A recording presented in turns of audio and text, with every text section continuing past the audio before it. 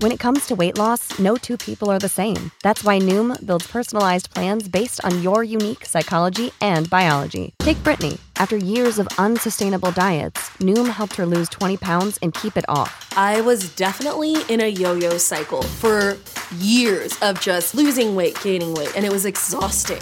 And Stephanie. She's a former D1 athlete who knew she couldn't out-train her diet, and she lost 38 pounds. My relationship to food before Noom was never consistent. And Evan, he can't stand salads, but he still lost 50 pounds with Noom. I never really was a salad guy. That's just not who I am. Even through the pickiness, Noom taught me that building better habits builds a healthier lifestyle. I'm not doing this to get to a number. I'm doing this to feel better. Get your personalized plan today at Noom.com. Real Noom users compensated to provide their story. In 4 weeks, the typical Noom user can expect to lose 1 to 2 pounds per week. Individual results may vary. The future is a hefty responsibility and not one that we take lightly. But then taking things lightly has never been what Hefty is about. That's why we've created the Hefty Renew program that turns hard-to-recycle plastics into valuable resources like park benches and building materials. To participate, simply fill up an orange Hefty Renew bag with accepted items, tie it up, and drop it in with your regular recycling. That's it. It's that easy. It's time to rethink recycling with Renew. Particular valued resources may vary by geography. More info available at heftyrenew.com. You're listening to the Eyes on Isles podcast with Matt O'Leary and Mitch Anderson. Hello and welcome to the Eyes on Isles podcast, episode number 157. What's going on? I am Matt O'Leary with Mitch Anderson. Mitch, how you doing tonight, buddy? I'm tired. I've been tired for the last couple of days now. Just not sleeping well, but that's kind of... I said it on the Patreon podcast. If you're not subscribed, you get... constant updates on my life, but I'll say it here anyways. My daughter broke her collarbone falling down a full flight of stairs yesterday. No, 2 days ago. Feels like forever. It was 2 days ago, and so like she's not sleeping very well because she's 4. Yeah, like, she doesn't tough. know what to do, and all of a sudden she'll turn and like yeah. Right. So it's been a time in our household, but otherwise good. Growing the facial hair, it's at an itchy stage. Okay, which isn't great, but like I'll figure something around that. And I'll oil it up somehow. Okay, there you go. Yeah, obviously, tough at the Anderson household with that. Yeah, no, a 4-year-old breaking their collarbone, not that crazy, not that great, but it kind of runs in our household, not in our household, sorry, in my family. Okay. My brother broke his collarbone at the age of 4, jumping off a couch. Okay. On purpose. He told my uncle that he was good, like, Uncle Claude, catch me. And my Uncle Claude's like, huh, what? He's at the other end of the basement. And my brother's like, whee! Yeah, that didn't work out well. And then for me, it was in 6th grade. I was running out of the house to go play Foursquare, and I stepped on my coat, which I was carrying in my hand, and pulled me to the ground, and I snapped my collarbone in half. Not great. Yeah, so good times. My parents always make fun of me because I was running away from what they term, I didn't know at the time, I was in 6th grade, very attractive math tutor.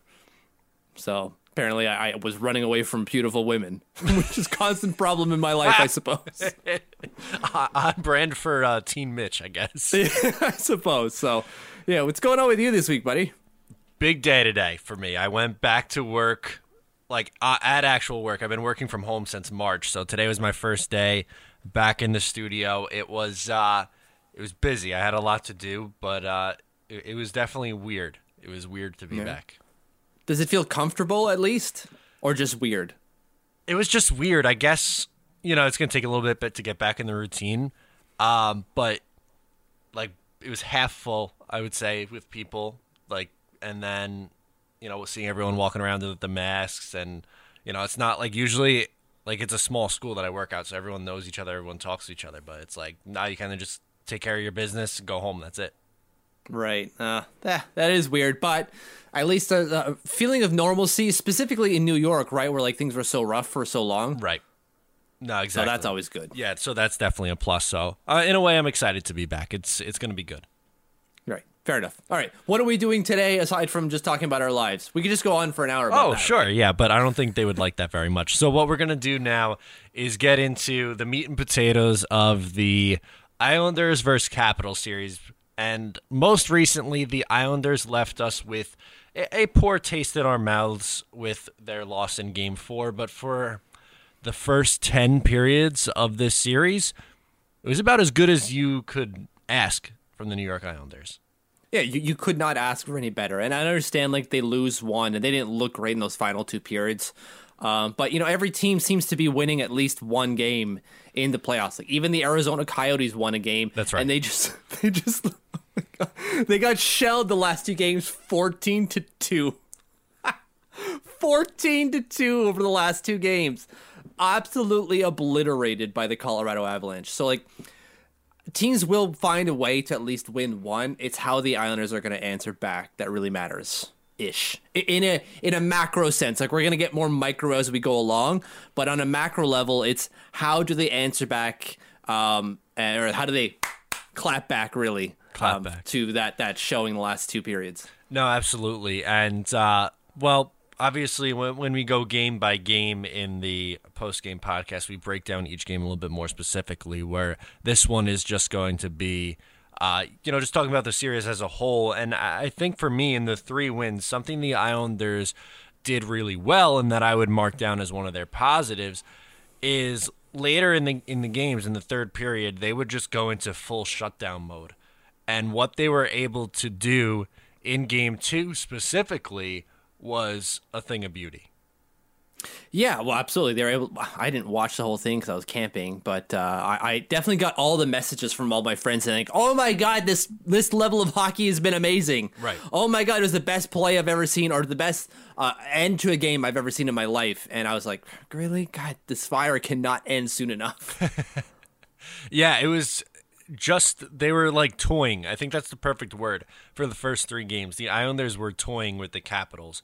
And obviously Game 3 went to overtime, but in the first 2 specifically, they were doing pretty much anything they wanted at will against the team. At 5-on-5, that has to be the caveat here, which is going to be the theme for, I'm sure, a lot of this podcast. At 5-on-5, you cannot ask for much better from the New York Islanders in their 8 playoff games now.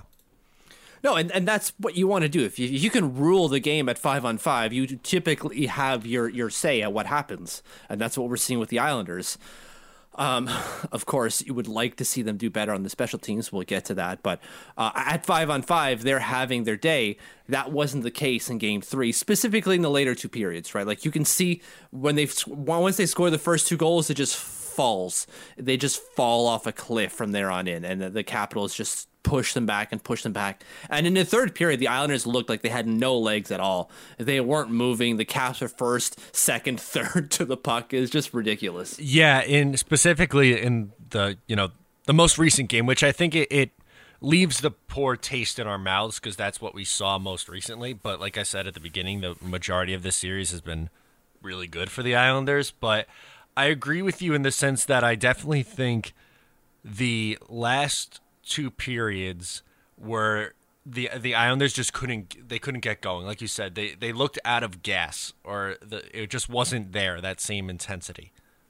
Like, they didn't have their legs, right? Like, they just weren't skating. They're standing around. They're puck watching.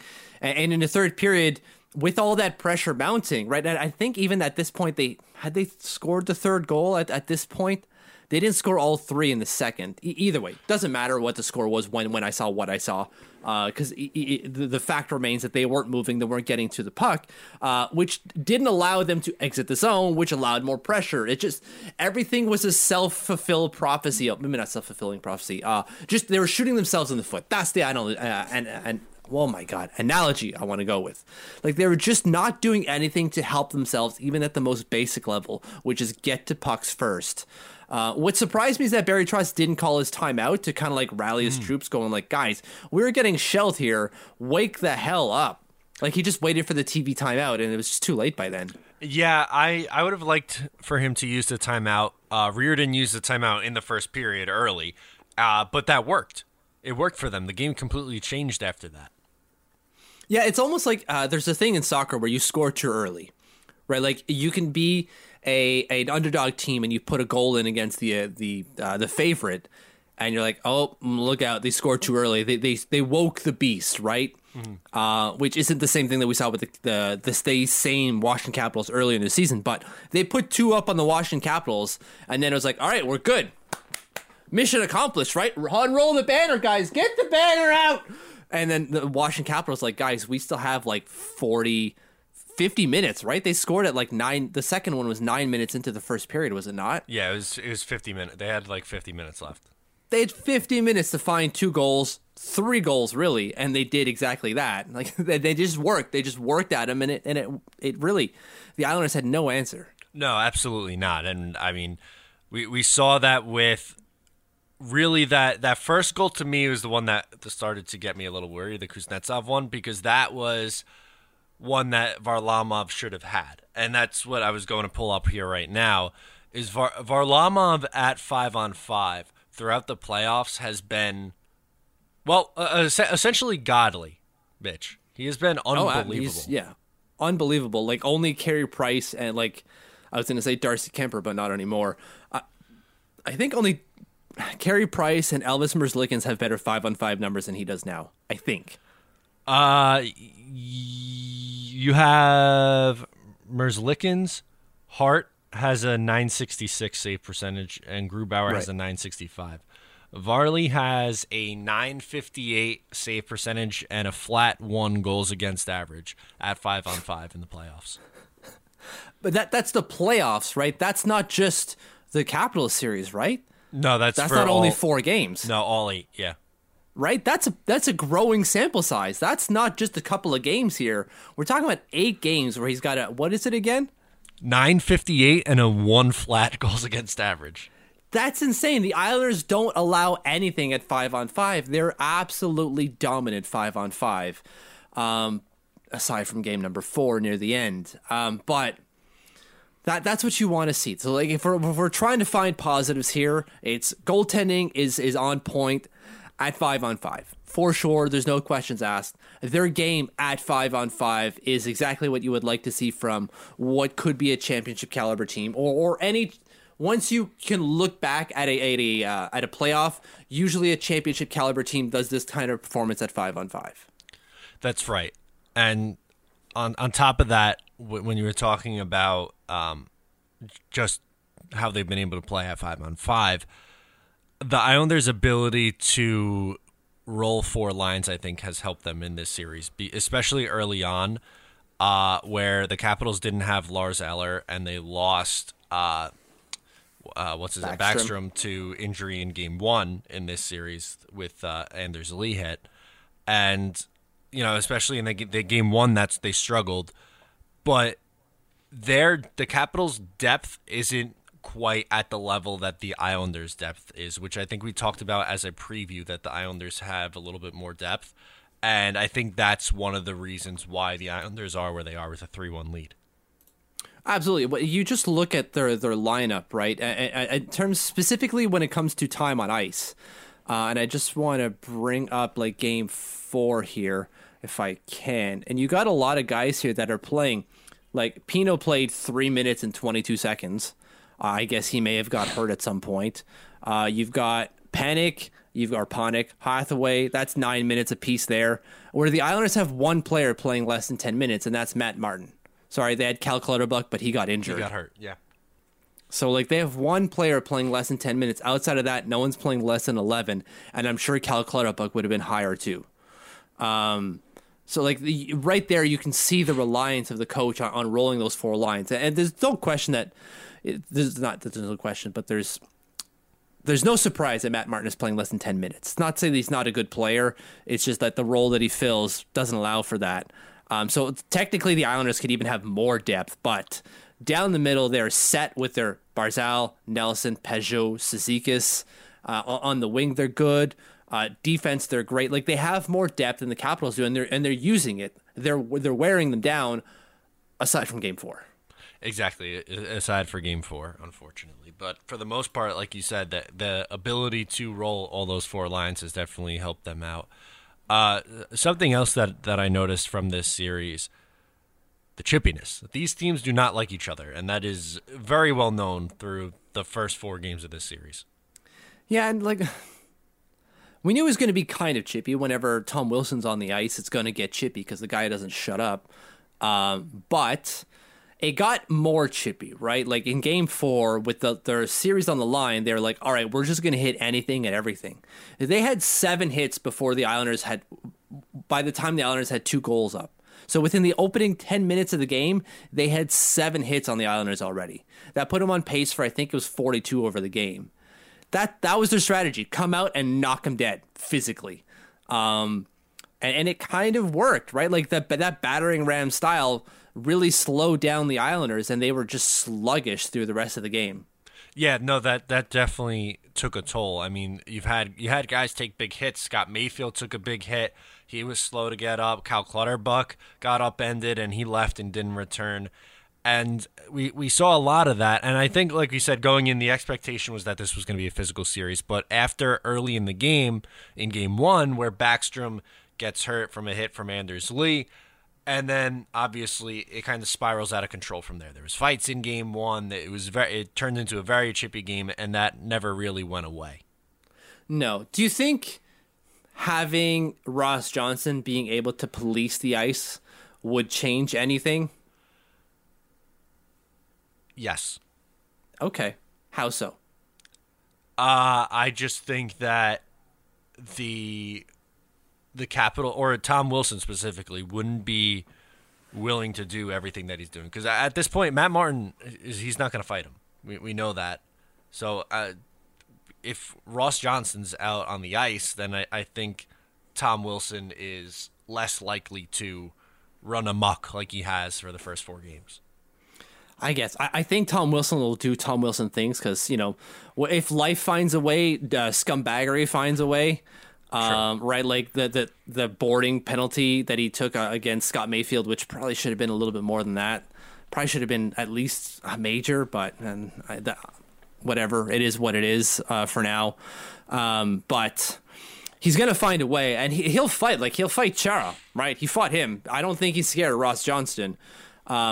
But at least Ross Johnston maybe, everyone's got a plan to get punched in the face, right? Ross Johnston could probably punch him a couple of times. Change that plan up real quick. It's just, when you think about that, it's, who do they take out? Are they going to take out Matt Martin? They won't. And then do they actually take out Leo Komarov? Because I'm not sure he will. That's what I would do, but I don't think that's what he would do. I think he values Leo Komarov too much as a penalty kill specialist on a really bad penalty kill. Yeah, exactly. But we just talked about the Washington Capitals' lack of depth-ish, right, where they had 2 guys playing less than 10 minutes. That would be the same thing if you got Matt Martin and Ross Johnston on the same lineup. You'd have 2 guys playing less than 10 minutes. And that shortens your bench a little bit. Sure, you got a guy that can throw fists, but like if he's not out there, what's the point? Yeah, I don't know. I'm not trying to put you in a pickle. That's my conflict as well. Going like, I like Ross Johnston, but at the same end, it's like, oh god. So like, I don't blame Trotz for doing what he's doing. It's just kind of like, it doesn't seem like it's working perfectly well. Right. I think they need something to change. And obviously they have a 3-1 lead. It's not saying like Barry Trotz hasn't been pushing the right buttons. It's more of, well, they've been able to take advantage of the Islanders a little bit, and I would like this to stop. Also, I think a big part of the reason why they're willing to go that extra mile is because the power play for the Islanders has been so bad, so they're not worried about giving up a goal. I'm glad you said that, because that's absolutely right. Like, there's no incentive for them to let up, right? Like, if you're going to punish them, score on them, and they're not doing that. So like, okay, yeah, we'll send you in the boards. We might take you out of the game. Great, you're not going to score anyways, and you're out of the game. Awesome. Right, like they would say, okay, we'll give you 5 power play opportunities. You're going to go 0 for 5, and so what's the difference? Yeah, you might put 1 in every 20, maybe. We'll see tomorrow. Yeah, right now we're going to talk about the special teams in a second, but I think that's, to me, one of the reasons why, outside of obviously the power play being so bad, but I think Ross Johnston being put into a lineup could potentially help mitigate the Capitals' physical play. Yeah, there's a point to that. There absolutely is, because the guy does that. He doesn't lose a fight, and if you got a guy out there that's essentially a more hinged Trevor Gillies, that'll do something. That has an effect on players. And if it doesn't, his fist certainly will. But I'm not sure that Barry's going to do that. They had one bad game, and he didn't say anything in the press conference about it, nor would he. But I would be surprised if he makes any sort of changes to the lineup. Yeah, if I was betting, I would bet that it's going to be the same as it has been. Yeah, so we'll see. Obviously, tomorrow at 8 p.m., but as it stands now, I would imagine he goes with the same lineup, even though that lineup isn't really the most efficient one, I would say. And maybe he goes off the board, right? Like maybe he brings in Andrew Ladd instead of Leo Komarov. Interesting. I'd be very surprised, but I don't think that's going to happen. So would I, but like Ladd plays well against the Caps. He's healthy. We haven't seen a TikTok video in a while. I don't know why. He teased us with his TikToking and then TikTok the hell away, it seems. So like I'd like to see more TikTok videos of him on workout machines to see that he's alive. Right. Yeah, I'm going to have to go back and check on his TikTok to see if he's still functioning. But yeah, it's been pretty quiet from the Andrew Ladd TikTok. Yeah, and he'd be a good depth player, maybe add something, a different look to the team. Like Leo Komarov isn't a shooter. We've seen that. Andrew Ladd is very much a shooter. I'll tell you this. For all of Andrew Ladd's flaws, which there's a lot of, I guarantee you he would get a shot off on that breakaway chance in Game 4. Right. At least one. I'm not saying he would have scored. I'm not saying that. I'm saying he would have gotten a shot off. It would have hit the net. It would have made Holtby think. Yep. Holtby. I forgot the T. There you go. So I think, Mitch, we're going to take a quick break and then get into the special teams. How does that sound? That sounds good-ish. All right, so when we come back, we're going to talk about the special teams and how the power play and penalty kill has absolutely killed the Islanders. Welcome back to the Eyes on Isles podcast, episode 157. Matt and Mitch with you. We're talking power play, penalty kill. Now, we talked up the Islanders at 5-on-5. They are 6-2 so far in the playoffs, and the reason for that is because they've been pretty much dominant at 5-on-5. Now, where they've been extremely flawed, both the power play and the penalty kill. Mitch, which one would you like to dissect first? I'll give you the choice. Let's do the power play first. Okay. I'm glad you said that one because I just had to get this one off my chest. It's a statistic. It's not like I'm holding in on a take. It's just something that I've been kicking around in my head for the last 24 hours or so after the game last night. And the Islanders have a 5% power play efficiency in this series, which is almost impossible. They found a way. If scumbaggery finds a way, bad power play finds a way. And the Islanders, by God, found a way to be awful on the power play again. Like it's no longer coaching. It can't be, right? Mm-hmm. Like we thought it was Scott Gomez. It's clearly not. We brought in a guy who usually yields 20%. Of course, he had the Toronto Maple Leafs to do that with. But like he is not yielding 20% with the same group because they just can't seem to get the job done. No, they had a little bit of success in the Florida series, and then it just completely fell off. They're 1-for-19 in the series against the Washington Capitals through 4 games, and unfortunately, it could have gotten them back, or it could have put the game away in Game 3. It wouldn't have had to go to overtime, and they could have even buried the Capitals in the first period of Game 4 because they had 3 power play opportunities in Game 4 as well. Yeah, like they had chances. They've had chances. Just numerically, right? Again, 1-for-19. 1-for-19 across 4 games. The only team that is worse is the Tampa Bay Lightning as it stands right now, but I think there's a game that has not reported because they played today. And the Lightning are 0-for-6 on the power play. 0-for-6, still gross. Not 1-for-19, though. No. With multiple games with like 4 opportunities or more. You need to bury at least 1 in every 5. 1 in every 5. Even that sounds bad. Yeah, but that's not a tough. We're not asking for a 40% power play efficiency. We're asking for competency on the power play. They just, even when they changed their philosophy, so in Game 4, to their credit, they were putting more shots on net, which is something that we've been asking for a while because the Islanders, well, let's face it, they have a lot of guys who are playmakers, so they sometimes get in the habit of passing the puck around the perimeter too much during a power play. At least in Game 4, they were putting pucks on net, but the quality of chances weren't there. No. Like, listen to this stat. The Islanders have the highest power play per games played, power play opportunities per games played since this series started, with 4.75. And of course, this is not counting what happened between Tampa Bay and whatever games is playing today on Wednesday. Right. 4.75 power plays per game, and they have the second worst power play efficiency in the league, or in the remaining 16 teams. That's awful. We already knew it was awful, but like, they're getting chances, right? Like, we can hang our hats on the fact that the Islanders weren't getting power play opportunities during the regular season, right? Like, oh, maybe if they got more opportunities, they'd be better. No.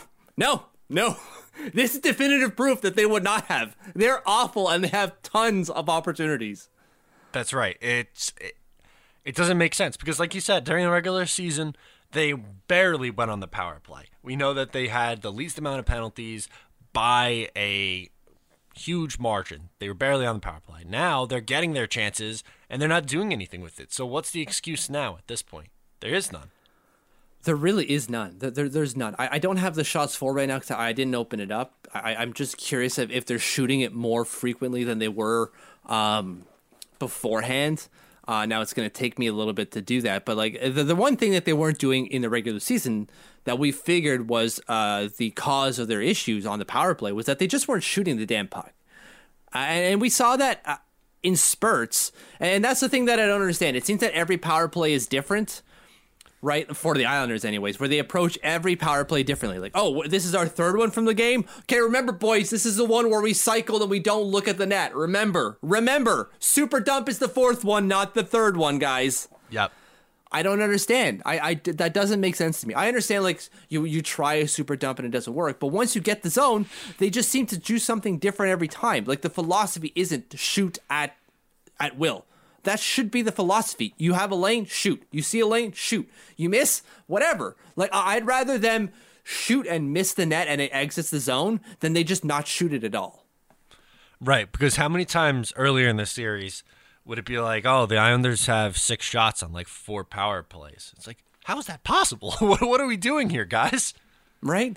Like, it's like what Curtis LeMay said. I've been listening to Revisionist History, and he did the whole thing on Curtis LeMay, who I'd rather have a dumb guy do something than a smart guy do nothing.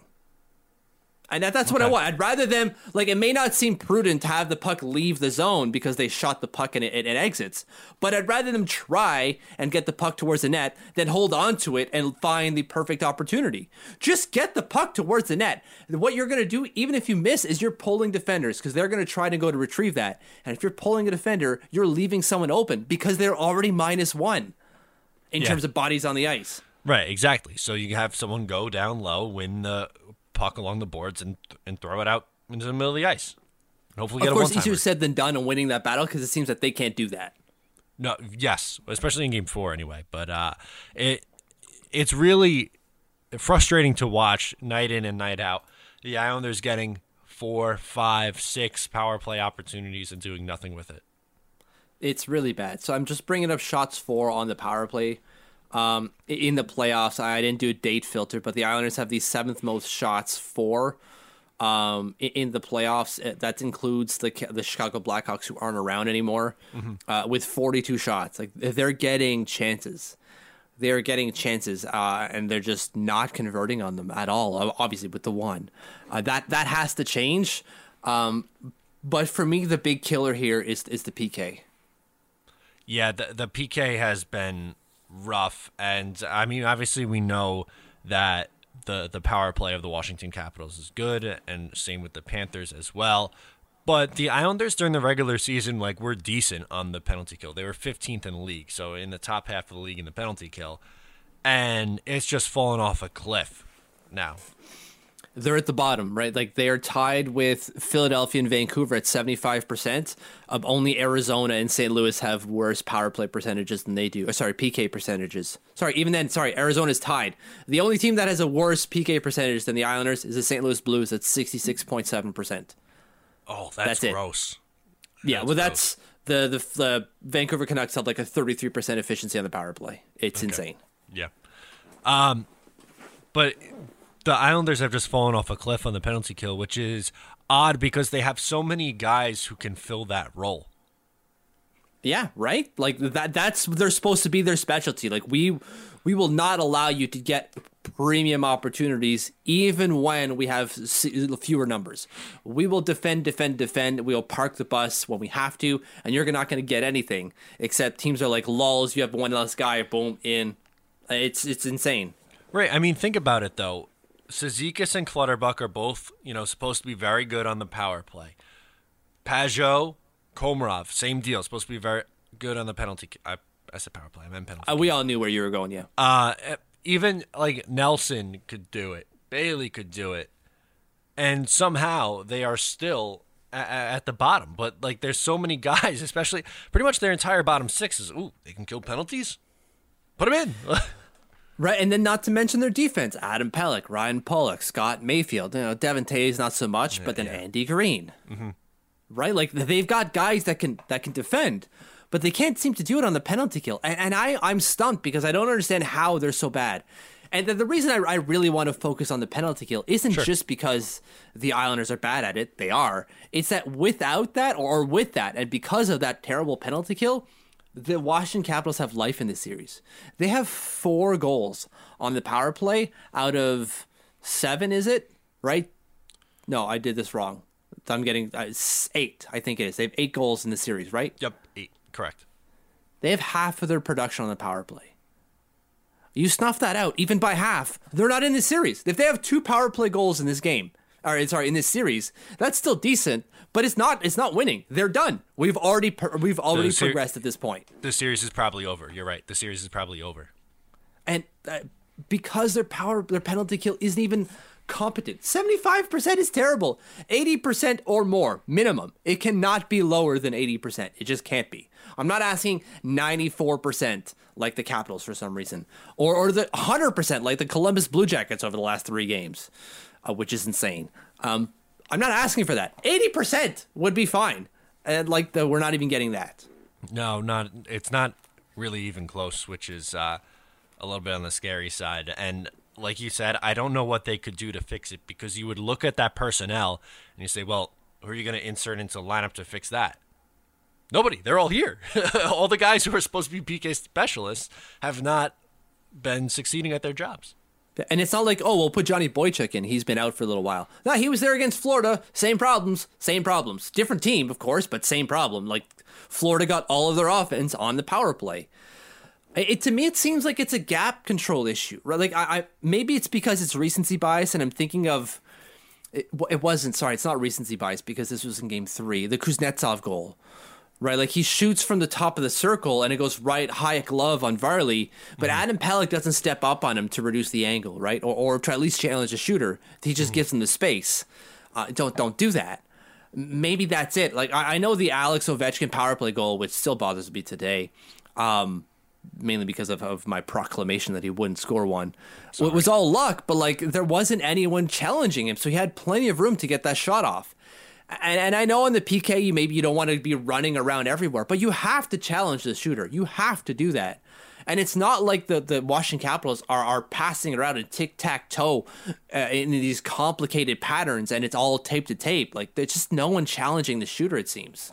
Yeah, no, I'm with you on that. And that might be just a philosophy that Islanders are having, because when you were saying not challenging the shooter, that reminded me of the third goal in the game from Game 4, Ovechkin's second one, where Devon Tays decided to play in essentially no man's land and play the pass instead of challenging Alex Ovechkin, who has how many career goals at this point? I don't even, a lot. Like, it's insane. 69 career playoff goals now after that one. Nice. Which is more than Sidney Crosby and Gordie Howe, by the way, just in case anyone's like, well, that doesn't sound like a lot. Well, think again. Mm-hmm. Yeah, maybe it's a team philosophy thing where they aren't challenging the shooter enough. That sounds stupid. I know Doug Waite said, like, you got to challenge the shooter and get in there. You shouldn't do that, right? Like, clear the shooting lanes and let the goalie see the puck. Well, that didn't work, right? We all remember what happened when Doug Waite installed that system. It did not work. So maybe let's not do that again. Yeah, no, I'm definitely with you on that. I think that if they get... The scary part is if they get that figured out, both really, they would be extremely, extremely dangerous. I'd settle for one. Either one would be game changing, right? If they score on the power play, who cares what happens with the Washington Capitals, right? Like if they're scoring 20%, right, or converting at 20%, I'm just trying to bring up. We're talking about 4 power play goals. I had to do the math. I'm sorry, people are probably laughing, but I had to do the math. That's 4 power play goals. They have 1. That's 3 more goals across 4 games. They're laughing. Again, series is over. It's probably over. It may not, like if they get them all in one game, it may not be over. It'll be a real embarrassing game, but it might be, right? It might be embarrassing, so embarrassing that they don't come back. They're just like, we're done. It's it. We can't do this. Or they just add 1 goal over those next 3 games, and then you're right, series is over. But like, man, they've got to figure one of those out. I don't care which one. I would prefer the PK, but because I think that's easier for them to do. But they got to figure one of those out. Like, it has to. I'm with you on that. As much as I want to say the power play, just because I feel I started to say it, but I'm going to say it anyway. That's to me the more frustrating of the two, watching it live. But also at the same time, the PK is almost just as frustrating because that's what they should be good at. So the sense that they have the personnel to at least do the PK and do it well, I would bet that it's more likely to get better. So yes, I think you said it best. They are more likely to turn around the penalty kill than they are the power play. So I will sign up for a 83% penalty kill. How about that? Anything, please. It cannot be 75%. They've got to do a better job. Like yesterday. No, absolutely. So, anything else on the special teams before we move this along? No, let's move this along. I think we've railed enough on the special teams, and everyone's probably in agreement. If you're in a disagreement, please, at TLO Mitch, hit me up, and let's discuss so I can talk some sense into you. There you go. So let's talk about Anders Lee, who has found himself in this series. He has 3 goals, and... I'm just thinking Anders Lee getting on a plane like, I'm going to Europe. I'm going to find myself. Here I go. Yeah, he took France, let me see what you've got. He took a gap year to find himself in backpacking through Europe. My gap year turned into 5 years. Did it really? It was a long. I graduated and then I went to work. I worked for 5 years and then I traveled Australia, Russia, Iceland, Europe, everywhere. I went maybe not everywhere, but a lot of places. And finally, when I got bored of it, I was like, all right, maybe I need to go to school, and I did that. So my gap year was quite long. I get it. That's quite okay. But Anders Lee, 3 goals in the first 3 games of this series. Obviously, was kept off the score sheet in Game 4, but he's starting to look more like himself, which is I definitely think is big for the Islanders. They needed him. They needed him to do something. And I don't need him to score every game. Obviously, I would like that. But he needed to do something specifically because of how anonymous he was in the Florida series, right? Like, he just was not there. No one knew where he was at. The milk cartons were sent around Nassau County trying to find him. And then he showed up in Toronto and be like, hey, boys, I'm here. Oh, what, playoffs has started? Guess what? Lull time. I'm going to put up some goals. And then he showed up. First, he lays the hammer on Nicklas Backstrom. Sorry that he's injured. It sucks. He looks relatively okay. He's sitting in the seats and cheering and stuff, so he might be there for Game 5. So that's always a good thing. But, you know, get yourself implicated early and then gets himself on the score sheet, even better. Yeah, absolutely. And, I mean, what he's able to do, to me, his third goal, the second one was an empty net goal, but the third one, the deflection, was, I think, his best one. And that was like, okay, he's back. This is Anders Lee that we know and love. Yeah, it really comes down to the goals, because that's what you want to see. I would like to see more power play goals from him. Not only because the Islanders' power play is terrible, because that's usually what he does. And I'd like to see that he's kind of fixed on the power play, because he only had 2 power play goals this year, and that's unlike him. But it's the physical aspect of his game, and it's just tying everything in, right? Like, he's playing physically. He's using that 6'3", 231-pound frame to his advantage, not only in front of the net, but around the net, around the boards, everywhere. And he's putting up shots, right? Like, he's got, I'm trying to bring up his game reports here, but like, he's got over the series 3, 2, 7, 3. Like, that's 15 shots over 4 games. The man is getting the puck at the net, and that's why he's putting up goals. Yeah, no, absolutely. And I think that's that's going to get you out of it is when you start putting those pucks on net.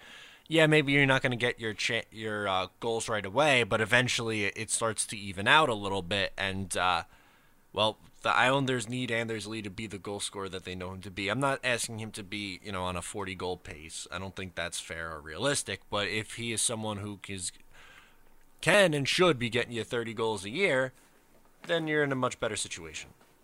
They also need a different look to their offense, right? Like the Islanders, when they put when you, I guess if you're the opposition, you see the game sheet and you're like, okay, Matthew Barzal, got to shut that guy down.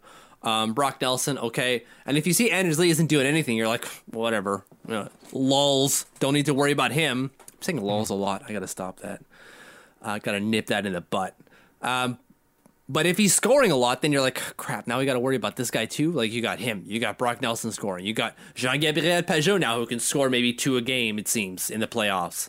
And then you got Anthony Beauvillier to worry about. Like, it gives a lot to be concerned about if you're the opposition when Anders Lee is at his best as he is now. Right, exactly. It just kind of adds a different dynamic because the Islanders don't really have someone else on the team who does what Anders Lee does.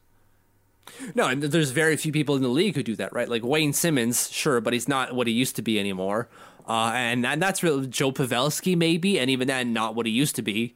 So Anders Lee is the cream of the crop when it comes to power forwards in the league, I would say. Yeah, no, definitely. And, like we were saying, when that's going, it's just another element that they have to worry about. Because, Barzal, he's the flashy player. Nelson and Eberle kind of are the ones with a little bit of a better shot. Beauvillier, surprisingly, best backhand in the league this year. Right? Like to see that. That's always good. I thought it was going to be Anders. Well, it wouldn't be Anders Lee, I guess, with the number of goals he scores. But you would think that Anders Lee would have a wicked backhand. And I'm sure he's maybe not that far down on that like backhand depth chart. But yeah, nice to see Bo up there. Yeah, absolutely. So, there's a lot of different things. And then JG Pageau, obviously, adding that necessary center depth. I think he's been one of the big X factors for them. I really like what he's shown in the playoffs. Yeah, well, it's great to have. But we paid too much, apparently. So there's that. Yeah. Can't forget that. We paid too much, Matt. We can never forget. Never. November 11th, it's not about the military. It's about never forgetting we paid too much for Jean-Gabriel Pageau. Okay. Well, yeah, I have to write that down. Put in my calendar. Oh, man. No, but it's nice to see him implicated, again, not only on the score sheet, but physically. Because you want to have Anders Lee there, accountable, doing something, right? Again, I'd rather have a dumb guy do something than a smart guy do nothing. Like, he might be playing his position great, but I need to see him implicated. I need to see him doing something. And he's doing that against the Washington Capitals. And it's giving the Islanders a whole lot of options. No, 100%, which, again, it goes back to the reasons why I think they're up 3-1 right now, is because he's clicking. When, one thing's not going, the Islanders have been able to find something else to, supplement that, which has been good. Exactly. I 1,000% agree with that. So it's nice to see him whirling. Absolutely. Want to get into the quiz, Mitch? Yes. Okay, so we are the 157th episode of the Eyes on Isles podcast. Sorry, I stumbled because I'm trying to think of something in my head here. And as we do for every show, we have a little quiz where I try to get Matt to guess a player who's played X number of games for the Islanders. X usually stands for 50, in this case, it would be 57 games played for the Islanders. I couldn't find someone who's played 57 games for the Islanders. I couldn't find someone who's played 157 games for the Islanders. Ooh, all right. So I'm doing something a little bit different. It's still 157, but it's not going to be games played. And I'm not going to tell you what the stat is either because it'll give it away. Okay. So, are you at 157 has something to do with this person, and I'll tell you once you figure out who they are. Okay? I'm interested. Yeah, let's do it. Clue number 1. I was born in Moose Jaw, Saskatchewan. I'm not giving you the date. Okay, next. Okay. 2. I was traded to the Islanders along with 2 other players and a future consideration for a second-round pick. Johnny Boychuk? So 3 players. No, it was not Johnny Boychuk. 3 players plus a good guess, though. Good guess by you. So yeah, 3 players plus the future considerations. He was one of the players for a second-round pick in unnamed draft right now. Okay. So you guessed Johnny Boychuk. Good guess, not him. Okay. Clue number 3. I came second in Calder voting to a teammate in 1976. Oh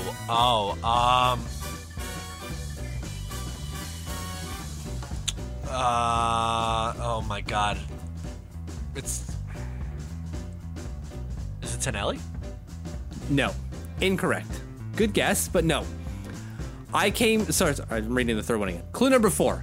I averaged a 911 save percentage and 2.56 goals against average with the Isles between 1973 and 1980. Chico Resch. Correct. That is correct. As soon as I said Tonelli, then that came in. Good job by you. My last one was no one calls me by my first name, Glenn. Yep. Okay, so that he was has a good one. 157 career wins with the Islanders. And that's where 157 comes in. There it is. I liked that one. That was interesting. That was good. I tried a little bit harder, and because no one had to play it harder, I couldn't use the same gimmick again. So yeah. All right, I'm glad you liked that. I'm glad you got it too, because I wasn't sure if I was being too hard with some of these guesses. No, I thought that was fair. I should have got it on the guess prior. I had it on the tip of my tongue. Yeah, well, that's you're close. They trade with the Montreal Canadiens. I think it was in 1973 for a second round pick in the 1973 draft. So like real early in the Islanders' existence. It may have even been 72. Doesn't matter. And yeah, they got 3 players, including Resch, and a future consideration for a second round pick. Imagine that. Incredible. Wow, great deal. When we come back, we're going to get into the social segment and what's going around on Isles Twitter. Welcome back to the Eyes on Isles podcast. Matt and Mitch with you. Getting into the social segment now. Mitch, what do you got for us this week? So this one comes from Shane Blackburn, from me, kind of. I just really like what Shane was saying here. Mainly because it's a little bit of flattery. Not really, actually. Anyways, I tweeted out saying that the 4 highest scoring players, this was just done today, the 4 highest scoring players in the playoffs are no longer in those playoffs. So top ranked, Sebastian Aho, 11 points in 7 games. Gown, get out. Connor McDavid, 9 points, 4 games. Who's that? Never heard of this clown. Don't know him. Third, Jonathan Toews, the worst of the Toews, 9 points in 9 games. And then 4, Pierre-Luc, I like to board people, Dubois, 9 points in 9 games. P.S. You see that hit on Kucherov today? It's basically Tom Wilson, but like he actually cross-checks him in. It's horrendous. I don't think he got anything for it. That was tough. Anyway, so I say they're not in there anymore, and then Shane responds or retweets it saying, teams win championships in hockey, and I feel like this proves that in a definitive way, right? That's something that Lou Lamoriello has said since like day one, right? Mm-hmm. Day one, players win games, but teams win championships. Okay. I like that philosophy. And it rings true for how the Islanders have played so far because they've had a lot of different heroes for them. Varlamov's been really good. He's been one of the key reasons. Beauvillier's been one of the key reasons. Pajot's been one of the key reasons. Barzal recently, and there's Lee coming around. So it's like a little bit of everyone, and when some of the other guys are down, you have people to pick him up, and it's not like you're just relying on Connor McDavid and Leon Draisaitl and nothing else. Right, if you don't have those 2 guys, because we've seen in playoffs, like the Islanders have done it multiple times, you shut down a line, that's it, and then they've got nothing else going for them, and you win. Exactly. So, yeah. Anyways, what do you got? So first one from me comes from PK Subban's podcast. Right. So he had a quote, and he says that I'm paraphrasing him, but he says that he believes the Islanders could be a team that we see in the Stanley Cup final. So some high praise from one of the more well-respected players in the NHL. Love to hear it. He's not wrong, right? Like you look at the way they play. They don't have the same star power as some of these other teams, right? Like the Tampa Bay Lightning or the Vegas Golden Knights. They don't have that star power, right. But they've got a team that works, that clicks, that plays a specific way, and they play it well. And when they play it well, very few people can beat them. No, absolutely. I think we've seen that on display already. Exactly, right? Like not only in the regular season, but in the playoffs. So good luck. We'll see if they can get past the Capitals. I'm sure they can. I think so, too. Okay, my next one comes from Caps Radio 24/7. And so it said, there's a tweet circulating, unfortunately, that suggests a Capital player shared unflattering comments about the Isles on Capital's radio broadcast. The player linked with the comments did not even speak to media on Tuesday. Yeah, I don't like when people make things up, and it's not Rob's fault. So Rob Taub tweeted out, but he linked where he got that information from. It was somebody. Do you have it or no? No, I think it was deleted. I don't know. I know Rob deleted it, and I don't care to go find out who trolled everyone. It doesn't matter. Yeah, someone said it, and Rob, he tweeted it out. And again, I would do the same thing if I noticed it first. But why I don't understand why people have to put false information out on the internet. Like, try to protect. The worst is those who like have the fake insider accounts. So like it's like one letter off from in the NFL. It's like the fake Adam Schefters, or like I don't know, like it'd be like Bob McKenzie but off by like a letter, and then like tweet out fake stories. It's I mean, you fell for a couple of them. I always do. I always do, constantly. But like that's the thing that I also don't get. Like, you get the one out there, like, I fooled them, but like, okay, well now I know you're fake, so block. Well, you're gonna just go create another one, I suppose. But it's like, why are you wasting everyone's goddamn time?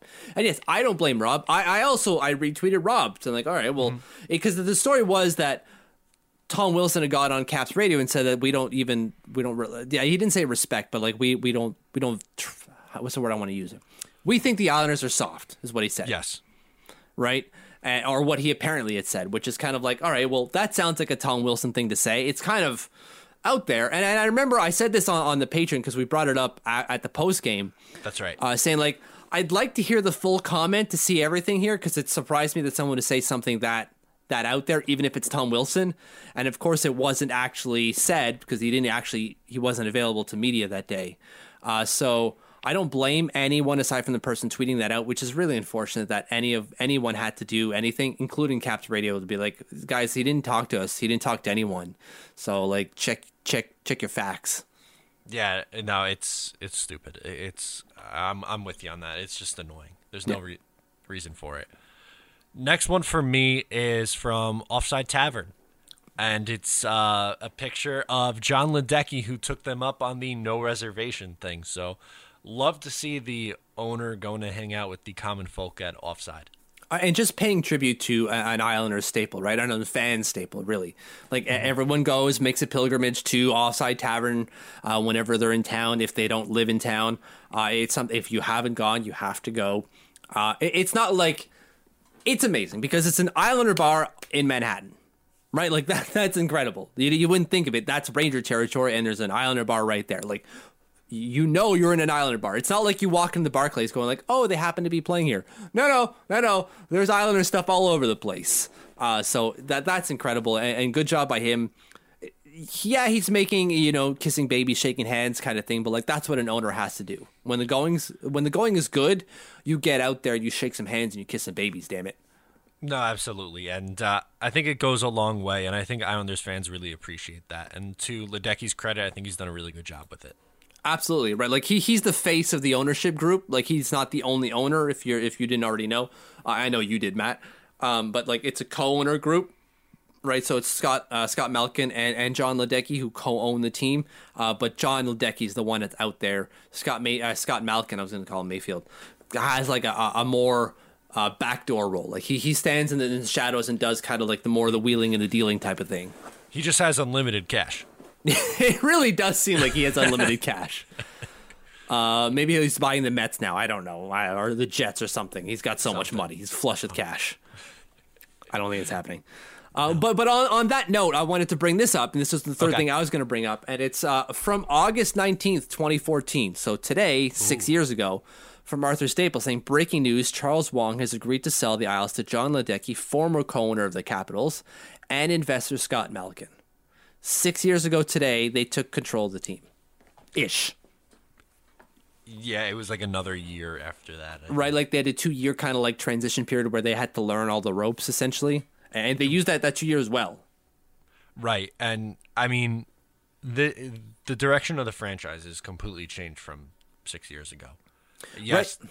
They made the playoffs in 2014-15. They made the playoffs in 2012-2013. But it's completely different. They have a legitimate general manager. They have a legitimate head coach. They have a new arena coming for not this upcoming year, the year after. It's a lot going in the right direction for the New York Islanders. They missed the playoffs once under these guys, right? When they were actually had full control, once they missed. And after they did, they changed everything. Right? Like they fired Garth Snow-ish. They did fire Doug Waite, and then they brought in, no, back-to-back years, 16, 17, 17, 18. Yes, thank you. Yeah. But after that, because they were close year one, right? They were point out. It's kind of like, all right, well, it was a new coach. We made a change. Let's see it through. I didn't mind running it back with Doug Waite for that second year. It made sense. They came on really strong in the second half. Yeah, and then after that, it's kind of like, all right, you fell well short, and we're making changes. And they put on their big boy pants, and they made some changes, right? Like they got rid of Garth-ish. They got rid of Doug. And they brought in Lou, they brought in Barry, they spent, and they're spending. They're spending to the cap, something the Islanders did not do. It's good to see that Belmont, Northwell Health Ice, although that was also like a Charles Wong thing as well. But like, Charles Wong did what he needed to do to keep the team in New York. But they've taken the next step, and the very important step that Charles couldn't do, and secure them a permanent home on Long Island. Absolutely. So that's going to be absolutely huge. That's it, right? On social, you don't have anything else? Okay. Nothing else. Just a couple of plugs before we get on out of here. Wherever you are listening to this show, please make sure to give us a subscribe, review. That really helps us out a lot. We appreciate all the love and support. Also, if you haven't checked it out yet, patreon.com/EyesOnIsles gets you...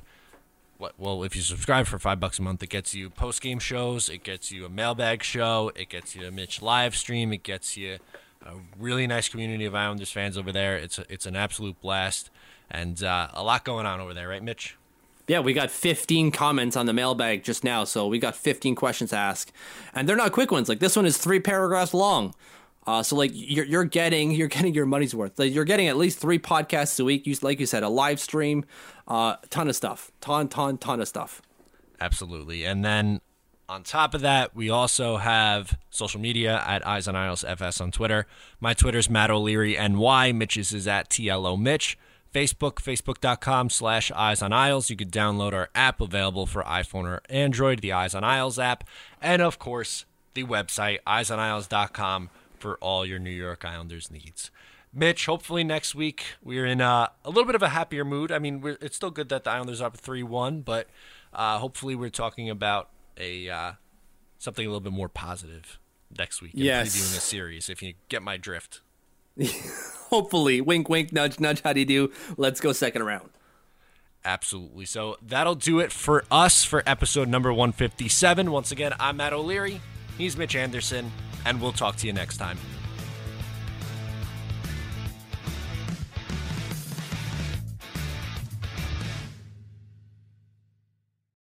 When you need mealtime inspiration, it's worth shopping Kroger, where you'll find over 30,000 mouth-watering choices that excite your inner foodie. And no matter what tasty choice you make, you'll enjoy our everyday low prices, plus extra ways to save, like digital coupons worth over $600 each week. You can also save up to $1 off per gallon at the pump with fuel points. More savings and more inspiring flavors make shopping Kroger worth it every time. Kroger, fresh for everyone. Fuel restrictions apply.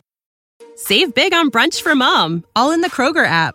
Get 16-ounce packs of flavorful Angus 90% lean ground sirloin for $4.99 each with a digital coupon. Then buy 2, get 2 free on 12 packs of delicious Coca-Cola, Pepsi, or 7-Up, all with your card. Shop these deals at your local Kroger today, or tap the screen now to download the Kroger app to save big today. Kroger, fresh for everyone. Prices and product availability subject to change. Restrictions apply. See site for details.